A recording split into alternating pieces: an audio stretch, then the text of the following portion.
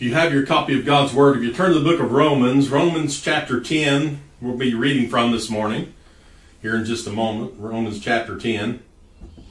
Last week we finished up chapter 9 by looking at verses 24 through 33, and we made the exclamation that the Bible does, even us. So even we can be saved. We also saw the great struggle that the Jews were having due to the fact that it appeared the Gentiles were engrafted into God's plan without having to follow the law ever, without going through any of the rituals and routines. They were never part of that. And they couldn't quite understand how someone outside of the Abrahamic covenant could be included in God's plan of salvation. And they want to ask the question, how can they be made righteous in God and we not be? When we follow the law, when we've done everything that's been required of us, are you saying, Paul, that the Jew is excluded from God's plan now, but the Gentile is included? And so Paul would quote to them from the Old Testament. He'd go back to their prophets, Hosea and Isaiah. He quoted from both of those, proving to them that Jesus was the stumbling stone, as whom the prophets were speaking of, and he was the problem they were having. He was a rock of offense to them. And so I told you last time that those last 4 verses of chapter 9 really went with the first 4 verses of chapter 10. So to keep this in context, I want us to start in Romans chapter 9 and look at verses 30 through 33, and then we will get into Romans chapter 10 and read those first 4 verses of that chapter. So starting in Romans chapter 9 with verse 30, the Bible says, "What shall we say then?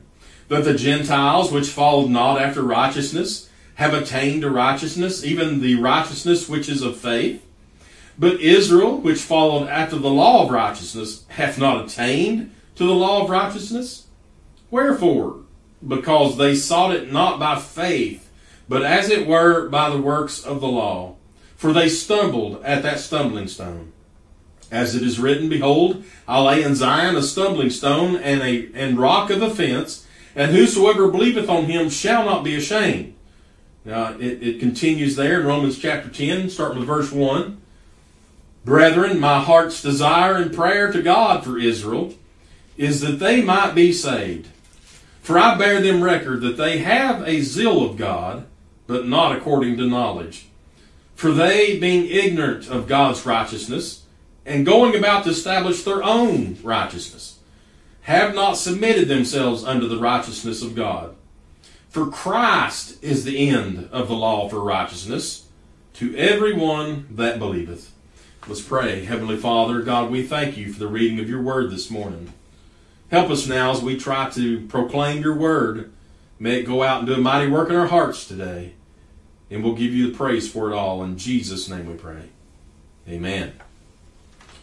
Well, after Paul had quoted those Old Testament passages of Scripture there, which revealed how Christ had become the stumbling stone to the Jews, he was the reason that they were not part of this righteousness now of God. But the Gentiles were. The Gentiles were readily accepting faith in Christ and believing in him and becoming saved.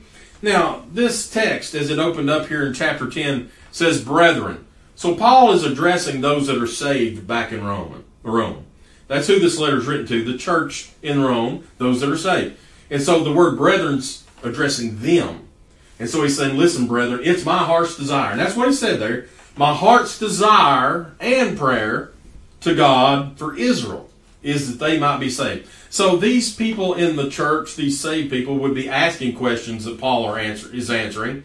Well, what about our fellow brothers and Jews? What about the other Jews that are unbelieving? Are they excluded now from God? And so Paul's answering all these questions, and he does address them as brethren. And so he starts out there with that phrase. There is a gnat in here that I am going to murder when I find him. That phrase, my heart's desire. Now that phrase, heart's desire, is only used 3 times in all of the Bible. It's used twice in the book of Psalms, and it's used once right here in Romans chapter 10. And what we find here is this: what this phrase really means, your heart's desire, is really, if you think about it, it encompasses your soul, your mind, your body, your spirit, everything that you have, everything you possess It's what you're longing for. It's the thing, it's the object of your desires. It's the thing that's going to satisfy you, either physically, mentally, emotionally, spiritually. That's going to be the thing that satisfies you. It's your heart's desire. Now, we desire a lot of things in this life, but really, we may say it's my heart's desire to have this or to have that, but really, you could do without that. It's not something that you sit around and dwell on and think about and can't live without. Here, Paul, this heart's desire he's talking about is something that it's consuming him. It consumes his every thought, his every day. It's going through the back of his mind of its heart's desire. And he's praying every day that these Jews, Israel, would be saved. Now, there are some things in your life that are your heart's desire that you simply can't live without. It's been, 39 years ago when I first saw the woman who would be my wife as she walked in the church doors. And as soon as I saw her, I knew. My heart it melted. I knew my heart's desire was she was going to be my wife forever. And so it consumed my every thought and still does. I still have that same desire. And so my entire life was devoted to making sure this woman would become my wife. And she did. And I thank the Lord for that. The Lord orchestrated all that. He brought it all together. And I can honestly say that was my heart's desire. Now, when our children, before they were saved, your heart's desire is that they would be saved. And you take them to church, you set them under good preaching and teaching, you read them from the Bible, you make sure they're trained up the way that a child needs to be trained up, and your heart's desire is they get saved. And when they finally do, ours have all been saved now, all three of them have received Christ as their Savior. And it completes you. It gives you this satisfaction, this feeling that everything is good now. You know, if everything else fails in this world, if the whole world falls apart, if the world burns down today, knowing your family is saved, they know Christ, then you feel like everything will be okay. And so when your heart desires something, you'll do whatever it takes to make it come about. And that's what drove Paul in the gospel ministry. Although the Lord appointed him as the preacher unto the Gentiles, which, was one of those things, Paul suffered with that. It was one of those things that he had a difficult time with because he wanted to reach the Jew first. And that was his pattern, to the Jew and to the Greek, to the Jew and the Gentile alike. And so Paul, he mentions it numerous times in his writings for the desire, I got that, Nat, for his desire that Jews be saved, his fellow Jew. And so he says things like this. In Romans 9, 1 and 3, which we covered already a couple of weeks ago, he said this. He said, I say the truth in Christ. I lie not. My conscience also bearing me witness in the Holy Ghost, that I have great heaviness and continual sorrow in my heart. For I could wish that myself were accursed from Christ for my brethren, my kinsmen according to the flesh. Now, we preached on that already a few weeks ago, and we saw how those words meant what Paul said, that he would wish that even he himself were accursed from Christ. In other words, he would be willing to give up his salvation. He'd be willing to go to hell that his brothers, the fellow Jew, would be saved. It was that strong to him. He said, I have great heaviness and continual sorrow, not just every now and then. It wasn't just something that he thought of, by chance or, every now and then, every a week or so ago, or maybe, last month I was thinking, it's every day. It never leaves his mind. Now, in his letter to his young son in the faith, Timothy, over in 2 Timothy chapter 2 and verse 10, Paul wrote this. He said, therefore, I endure all things for the elect's sakes, that they may also obtain the salvation which is in Christ Jesus with eternal glory. Now, Paul was willing to endure any hardship that came to him. We know from reading on his life in the Bible how he would be taken and stoned. He was at one place he was left for dead. He was stoned, drug outside the city and stoned and left for dead. And that's where we believe he went into that third heaven and he saw those things which he was not able to utter. He couldn't tell man about it. And he received that thorn in the flesh to keep him humble. But Paul was willing to go through all that. If you remember when they would do things like that to Paul, in that instance when they drug him out there and left him for dead, the Bible says he went back into the city after that. He arose and he went back into the city. So he was willing to take whatever it was to suffer any kind of pain, any kind of torture, torment, persecution, whatever it took. Paul says, I'm willing to do that for the elect's sake. Now, the elect, of course, would encompass not only the Jew, but the Gentile alike. Anybody that's saved, that God preordained before the foundation of the world, the Bible says. So that would include us as well, but it would include the Jew. And so Paul says, I'm willing to endure all things for the elect's sake, so that they may also obtain salvation. And he makes sure he says, which is in Christ.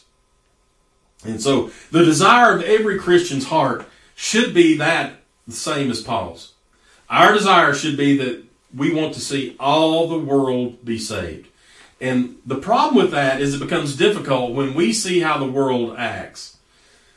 We are not God. We don't have God's heart. We strive to be more like Him every day, more like Christ, and strive to be sanctified on a daily basis. But we are flesh, and we still have that old creature we battle with, and that old creature looks out on this world, and we see all the awful things and the way people act and behave, what they say and what they do. And, you know, if you want to be honest, we don't like them. We despise a lot of people in this world because of the way they act and the way they are. Now, that's hard for us to overcome, and to also have a love for them that Christ would have to see that they're saved. I honestly do pray that those people that are like that, those wicked people that we see on a daily basis, you see them in the news, you read about them, you see them in your daily walk. You go out to the store and you see certain people that you know are not saved by the way they behave, the actions they have, the words they speak, and you know they're not saved, and you may want to condemn them. That's our natural inclination. We condemn those that are not behaving the way we think they ought to. But our heart should go out to them and think, Lord, would you please, convict them, convict their heart. And so our heart's desire should be to see that all the world is saved. And we know that God sent His only Son, Jesus, here, that the world could be saved. And so the world has the ability to become saved. Everyone, no matter how wicked they are, they have the means to be saved by simply believing in the Lord Jesus Christ. But we ourselves, not only as a Christian, but as a church, as a member of the church, as our church's base theology, our doctrine, what it is that makes us a church, our number one job as a church is to see that people get saved. We are to fulfill the Great Commission. The assembling of the church body is to come together to be edified, to come together to be taught Scripture, to take that Scripture, to take what we've learned from God's Word out into this wicked world and preach the gospel, teach the gospel, share the gospel unto every creature. And so, many people think that sharing the gospel is really just the job of the pastor, the preacher, the evangelist, the missionary, people that have titles or designated as certain things. But however, the Great Commission is given to every believer. It is every Christian's job to share the gospel. And there's many ways of doing this.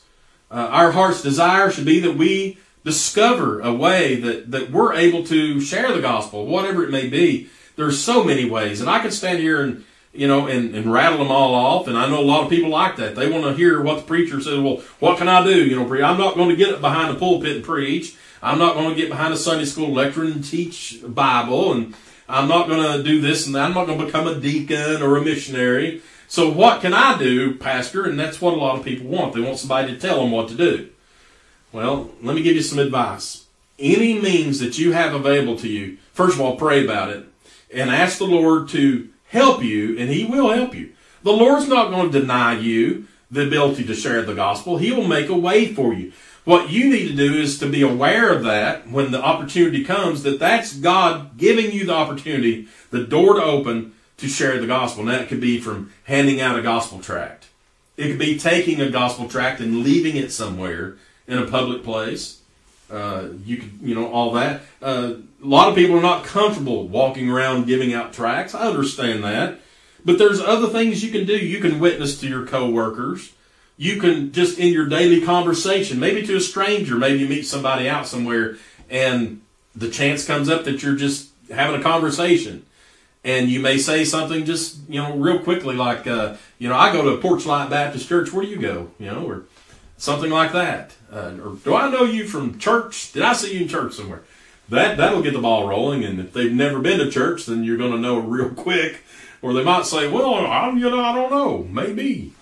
But it's just any opportunity that you get, you can somehow get in there to be able to share the gospel. And so we take all these opportunities to go out and witness. You can help out in different ministry events. You can go out in different events, even the world's events. There was a lot of people going to the UT ball game yesterday. There's an opportunity right there. There's so many people, 100 and something thousand people congregating in Neyland Stadium. There's an opportunity there for someone to share the gospel with somebody. And so you can find a way. And like I said, the most important thing is for you to pray about it and ask the Lord to reveal to you and open that door. But you got to be willing to walk through the door and do it.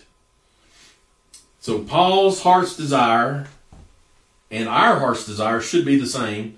Paul says that all of Israel, my heart's desire and prayer to God for Israel is that they might be saved. Now don't leave out that little word prayer that Paul threw in there. Not only is his heart's desire, not only does it consume his every thought, not only does he strive to share the gospel, but he prays. His prayer to God is that they'll be saved. How many times do we pray and forget about the lost people? I'm guilty of it. We get in routines of prayer. We get certain things in our mind we're praying about. Sometimes we pray selfishly. Sometimes we're focusing on someone else, and we forget the lost. There used to be a lady at a church I pastored, and almost every time when we took prayer requests, she said, yes, and don't forget the lost. And so we always remember to pray for the lost during our altar prayer time. But we need to remember that. There's people all around us that are lost, they're dying, they're going to hell, and we should be praying to God. It should be our heart's desire in prayer to God. God, would you save them? We don't have to say, God, would you save all Israel? We do pray that he does that, but would you please save my neighbor? Would you please save my coworker? Would you please save my son, my daughter, my uncle, my aunt? There's so many people that we know that are lost, and it ought to be our prayer to God that they be saved. Verse 2 of our text there in Romans chapter 10, Paul says, for I bear them record that they have a zeal of God, but not according to knowledge. You see, not everyone has the authority to speak on this subject as Paul does. Paul has all authority to speak on it because he is a Jew himself. He walked in Judaism all of his life for the first 30-something years. Paul was a staunch, by the law, by the book Jew, and he walked in that. He had the zeal of anybody that had zeal. It was the Apostle Paul. And so he had the ability to be able to speak on this. And he mentions it several times in the Bible. I'm going to give you some of those times. This is not all of them, but this is some. This is going to be important. You can write these down. Acts chapter 22 and verse 3. We find Paul he's kind of given a defense before the people. He had been arrested. That was when he went into the temple and they were accusing him of trying to, do things he wasn't supposed to do, and they drug him out. And so he gives a defense of his own self. And he says in Acts 22 and 3, he said, I am verily a man, which am a Jew, born in Tarsus, a city in Cilicia, yet brought up in this city, he's in Jerusalem at this time, at the feet of Gamaliel, and taught according to the perfect manner of the law of the fathers. And listen to what he said, and was zealous toward God, as ye all are this day. You see, Paul speaking from a self-perspective here. He grew up in this. He says, listen, guys, I'm just like you are right now. I used to be just like you. Very, very zealous of God. Now, later, in his defense before King Agrippa, he'd been taken to the jail, and they were passing him back and forth, trying to figure out what they're going to do with him, because he hadn't really done anything. And so all these different people want to hear from him. Agrippa being one of them. I believe they were trying to distort money from him for one reason.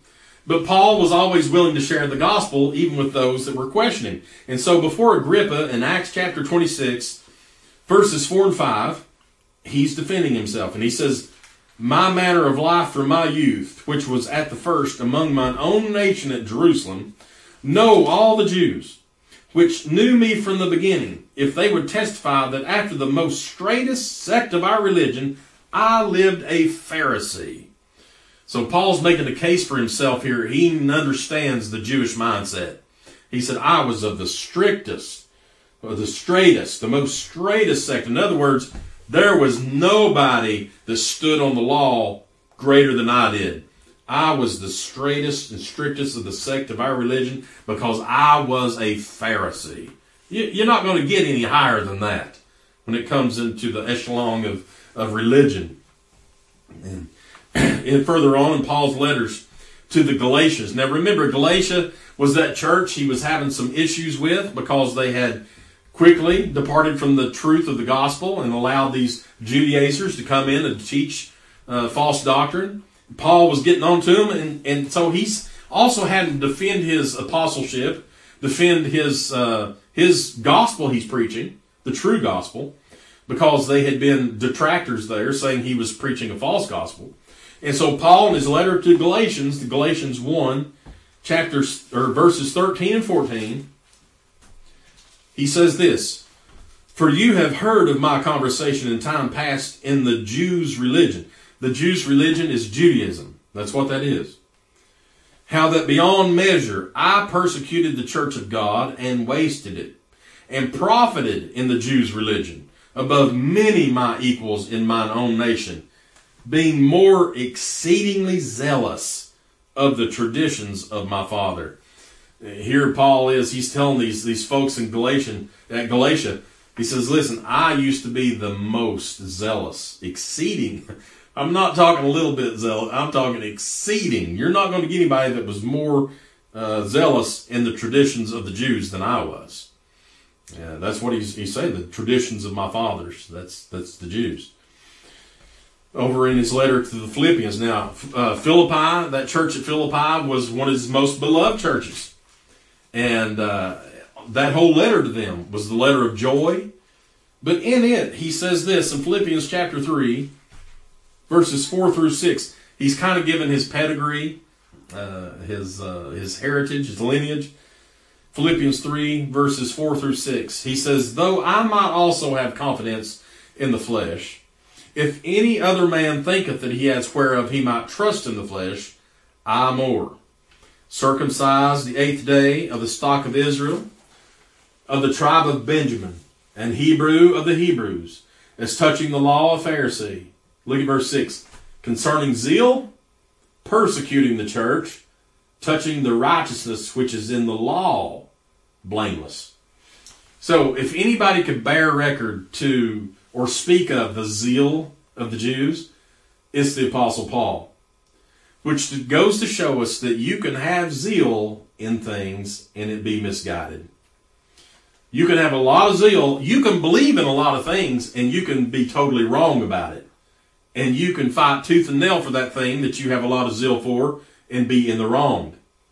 Now we see here that these folks are in the wrong. And Paul is trying to show them and prove to them through his own life. I used to be you. I had your zeal. I had exceeding zeal.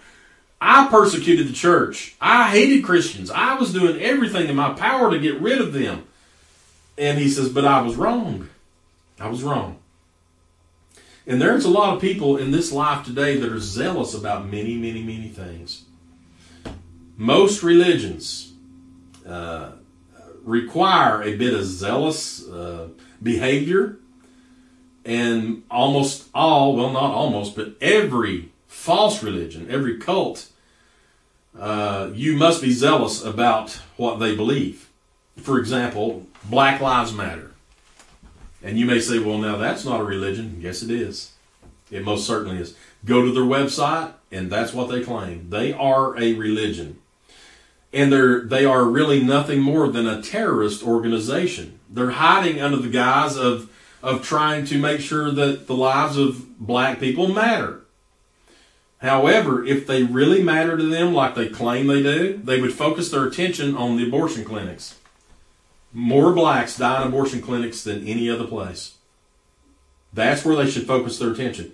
They should focus their attention on these Democratic-run cities where the blacks are being killed and murdered by each other every day.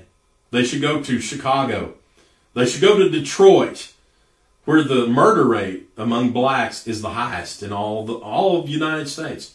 And this is daily. This is weekly that this happens. But they don't place their focus there. Instead, they focus on being loud and obnoxious and violent, protesting, looting, rioting, all these things that they're doing. And so they take every opportunity to vandalize, loot, and destroy property, and to scream out their hate-filled, animalistic behavior. And that's all that is. And so, yes, they have a lot of zeal. They sure do. You see them on the news wearing their T-shirts, holding their signs, burning the stores down, BLM. But they're misguided. That zealous behavior is wrong. What about this one? Everybody knows this, Jehovah's Witnesses. Now, they claim to be a religion, and they're a religion-based cult, is what they are. They're a cult. Do you know there's an estimated 7 million Jehovah's Witnesses in the world? Now, this religious group is one of the most zealous of all, and they will defend their beliefs to death, to the death. They will. They are willing to die for their beliefs.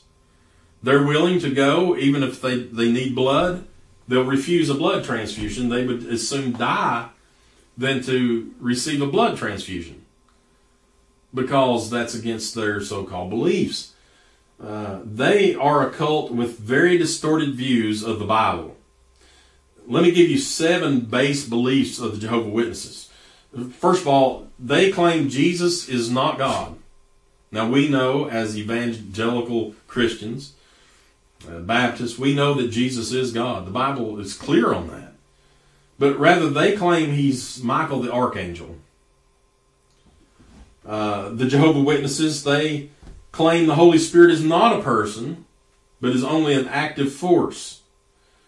They're Unitarians, and they deny the Trinity, the doctrine of the Trinity. If one comes to your door, start talking to them about the Trinity. No, they won't have it because they don't believe in the Trinity.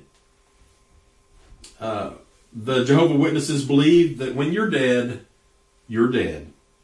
Man has no eternal soul, and the man is just like an animal when he dies. He goes in the ground and rots, and that's it. You're an end. Jehovah's Witnesses believe that Jesus was not raised bodily from the grave, but was recreated as a new spirit body.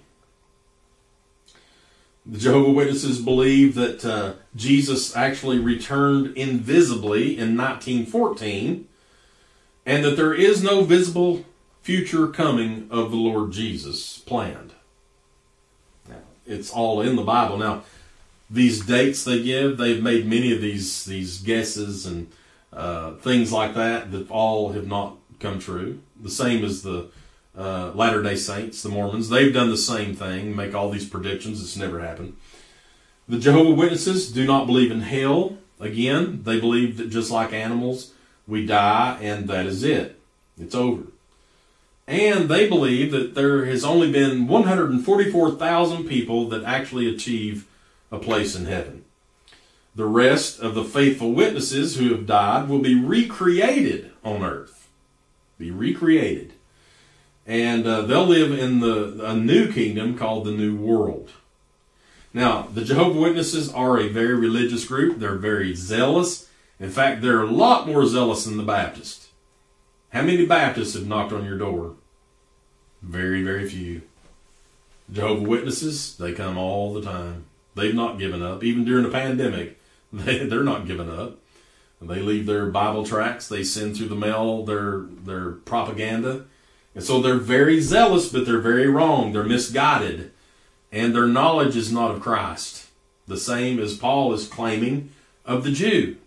They have a zeal for God, but they don't, not in knowledge. Paul said in verse 2, they have a zeal of God, but not according to knowledge.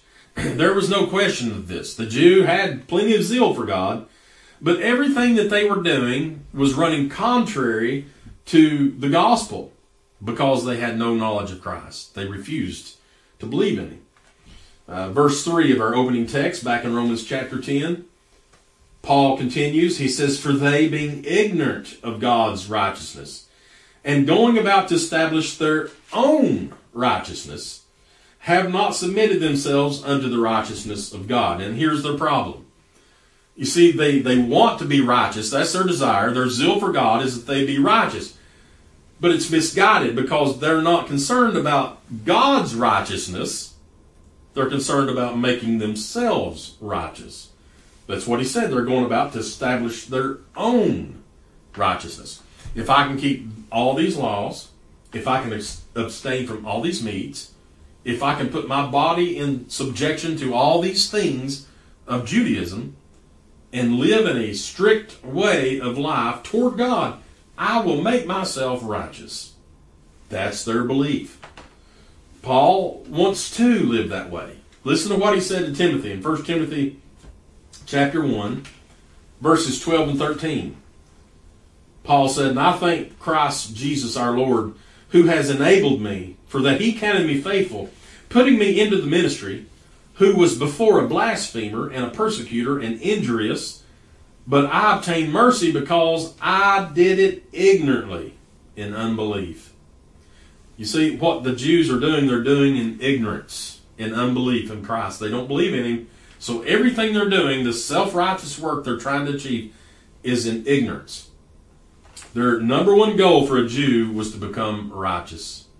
Because if they could become righteous and they could live here on this earth in God's kingdom, the kingdom of God, that's what their goal was, to live in God's kingdom here on earth. Well, Paul said they were going about to establish their own righteousness. Now, if I've said it once, I've said it 1,000 times, but the Jews' priority was try to live in the strictest way according to the law. The law was it. They believed by keeping this law and living this routine would make them righteous. And so they never even considered being made righteous by God, having God's righteousness imputed into them. And so, as Paul said, they were trying to establish their own. Well, they had obviously forgotten the words of their own prophets. Over in Isaiah chapter 64 and verse 6, the Bible says, "But we are all as an unclean thing, and all our righteousnesses are as filthy rags. And we all do fade as a leaf, and our iniquities, like the wind, have taken us away." And so all they would have to simply do is go back to their prophets and see what they said about them. And they said, our righteousnesses are as filthy rags. In other words, they're useless. They're disgusting. They're dirty. And so it's only God's righteousness that we can be concerned with. And there's many people today that are still trying to achieve their own righteousness, do it in themselves, establish their own righteousness. The Roman Catholics, they teach that works are necessary to achieve salvation. They believe Christ, but they also believe works, that you must maintain works. The Methodists, they teach you must also maintain good works to remain saved. The Jehovah's Witnesses, again, that cult, they teach you must be obedient to the Watchtower Society in all of their rules. You know, if a Jehovah's Witnesses found out that he accepted a blood transfusion, you're it. That's it. You're out. You're no longer one of us. They don't throw birthday parties or celebrate Christmas or anything else. They get caught doing that. You're out. So, works is a predominant teaching in most religions because it appeals to man's flesh. Man is able to make a list and follow a list and make a check. It'd be wonderful if that's all we had to do. If God said, Brother Byron, here's you a list of things that you must do, and as soon as you complete this list and check off every one of them, you're going to heaven. Oh, that'd be great. I'd just get that list and I'd check it off, and I'd go and run and do what I got to do next. Okay, I'm going to go do that. I'd go do it, come back, check that off. All right, Lord, I'm almost there. Hang on. And I would just do that over and over. And man would love to do that. And so most religions, they have all these works in their bylaws and in their doctrine, that you follow these works, and that's what assures that you're righteous. That's never going to make you righteous. But we want to feel better about ourselves. The problem is, it is completely unbiblical. Nothing in the Bible claims that we can earn any kind of righteousness or salvation of our own doing. In fact, it's the opposite. Over in Titus chapter 3, verses 4 through 6, the Bible says this: "But after that the kindness and love of God our Savior toward man appeared, not by works of righteousness which we have done, but according to his mercy he saved us, by the washing of regeneration and renewing of the Holy Ghost, which he shed on us abundantly through Jesus Christ our Savior." So if we just take the Bible for what it says, it says not by our righteousness. We've never been saved that way. No one has ever been saved by establishing their own righteousness. It can only come through Jesus Christ. The Bible says this in Proverbs 14 and 12. "There is a way which seemeth right unto a man, but the end thereof are the ways of death." You see, we think that the way we want to do it is what we need. It seems like that ought to be that way. Well, it seems to me that I should be able to give to this charity. It seems to me I should be able to read this many verses of Scripture. It seems to me that I can follow this law. It seems to me if I don't eat this kind of food. It seems to me. Well, see, all those things seem right to man, but the end thereof is what? The Bible says, death. All that leads to death. What leads to life? Jesus Christ. The righteousness that we can obtain by Him, through Him. It's His righteousness that is imputed into us. And so Paul gives us the answer. Look at verse 4 and we'll be finished. Back in Romans 10 and 4. He says, "For Christ is the end of the law for righteousness to everyone that believeth." Did you see that? Simple as that. To everyone that believeth. Not everyone that works. Not everyone that follows a pattern. Not everyone that makes a check off a checklist. Not everyone that abstains from that food. Not everyone that says this kind of prayer or that kind of prayer or goes through this religious activity. He says, no, it's simply believing. And it's Christ. Christ is the end of righteousness. So Christ is our answer. All we simply have to do is believe on Him and be saved. And it's His righteousness that is imputed into us. And, by the way, it's His works that He did that saved us. We don't do any works. He did all the work. Over in Ephesians chapter 2 and verses 8 and 9, the Bible says, "For grace are you saved through faith, and that not of yourselves. It is the gift of God, not of works, lest any man should boast." It's as clear as it can be. And why people think that somehow some work you can do can either save you or keep you saved, how do they come up with that? That's contrary to the Bible teaching. If I have to continue doing works to keep my salvation, then certainly I was not able to be saved. If the blood of Jesus is not powerful enough to keep you saved, then it was not powerful enough to save you in the first place. So it's crazy the way people think today. And so it's not us keeping the law that makes us righteous. Jesus said this. Listen to what He said in Matthew chapter 5, verses 17 and 18. He said, "Think not that I am come to destroy the law or the prophets. I am not come to destroy, but to fulfill. For verily I say unto you, till heaven and earth pass, one jot or one tittle shall in no wise pass from the law, till all be fulfilled." What did Jesus say He came here to do? To fulfill. What did He do? He fulfilled the law. How do we know? The Bible tells us. Jesus, in His own words, tells us when He completed it. And He was hanging on the cross of Calvary. He'd already went through the betrayal, through the trials, through the beatings, through the carrying of the cross, to be nailed through His hands and feet. He's hanging on that cross, suspended between heaven and earth. And listen to what the Bible says. John chapter 19, verses 28 through 30. After this, Jesus, knowing that all things were now accomplished, that the scripture might be fulfilled, saith, I thirst. Now there was set a vessel full of vinegar, and they filled a sponge with vinegar and put it upon hyssop and put it to his mouth. Verse 30 is the key. When Jesus therefore had received the vinegar, he said, it is finished. It is finished. And he bowed his head and gave up the ghost. When Jesus said it is finished, that was immediately when he fulfilled all things. The law was fulfilled. Righteousness fulfilled. Works fulfilled. Everything has been fulfilled at that point when Jesus said, it is finished. I'm thankful it was not up to me to achieve or establish my own righteousness and to save myself, because I could not do it. But it was by Jesus' finished work on the cross of Calvary. And when Jesus said, it is finished, I know without a doubt that extended all the way up to me back in 1972 when I believed in Jesus Christ. And those words, it is finished, went right to me. If you're saved today, it went right to you. He was talking about you. I finished all the work. And then what do we know from the Bible? What happened later from that? He arose and he went up to sit on the right hand of the Father. What's he doing now?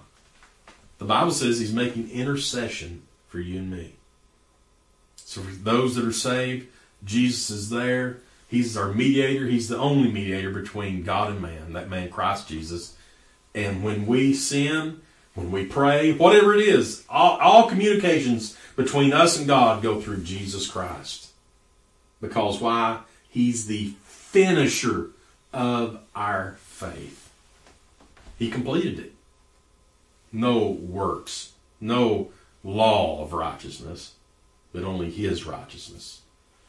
Now, it's my heart's desire that everyone be saved the same way that I was saved. And that was by simply believing in the Lord Jesus Christ to save me. That's all it took. The Lord came and he convicted my heart. The Holy Ghost spoke to me, revealed to me I was lost. I knew it without a doubt. I was lost. I had to be saved. I heard the word preached. The word of God was preached. The gospel was presented. I believed that. I believed that God sent Jesus here to die on the cross to save me from my sins. And I knew without believing in that and trusting him and receiving him as my Savior, I would die and go to hell. I honestly thought I was going to hell that very day. And I believed it with all my heart. And I prayed and I asked the Lord to save me. And he saved me. It's my heart's desire that everyone have that same salvation. Don't go somewhere where they're requiring you to do some kind of works, follow some kind of routine or ritual to puts the burden on you for salvation, because it's a false religion. It's a false teaching. Oh, listen, all we got to do is simply believe in the Lord Jesus Christ to be saved.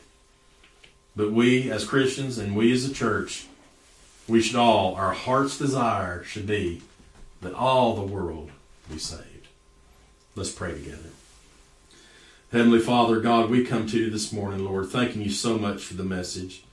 Lord, thank you for convicting my heart personally, Lord, over my desire to see this world be saved. God, so many times, Lord, we get selfish and get caught up in all the things going on around us, and we tend to forget those that are out there that's lost. Lord, they're dying, they're going to hell.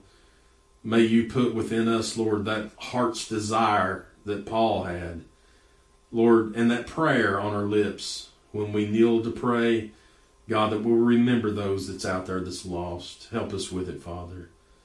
Lord, if there's one right now listening to this message, Lord, and they've never been saved, God, may this be the day that they trust Jesus and believe in his finished work on the cross to save them. Help them, Father. May we be able to reach those that's out there lost. For these things we ask in the name of Jesus. Amen. All right. Well, it's been a great day in God's house. We had a lot of good singing this morning. And I think I've sung for 2 hours. Wonderful time. And this is coming up on Thanksgiving. Thanksgiving's on Thursday. And so I hope everybody has a great Thanksgiving and you eat lots of turkey. I plan on it. We've got one in the refrigerator ready to go in the oven on, I guess, Thursday or Wednesday night. But I'm looking forward to it. And I am thankful for all the things God's blessed us with. Oh, we've got so much.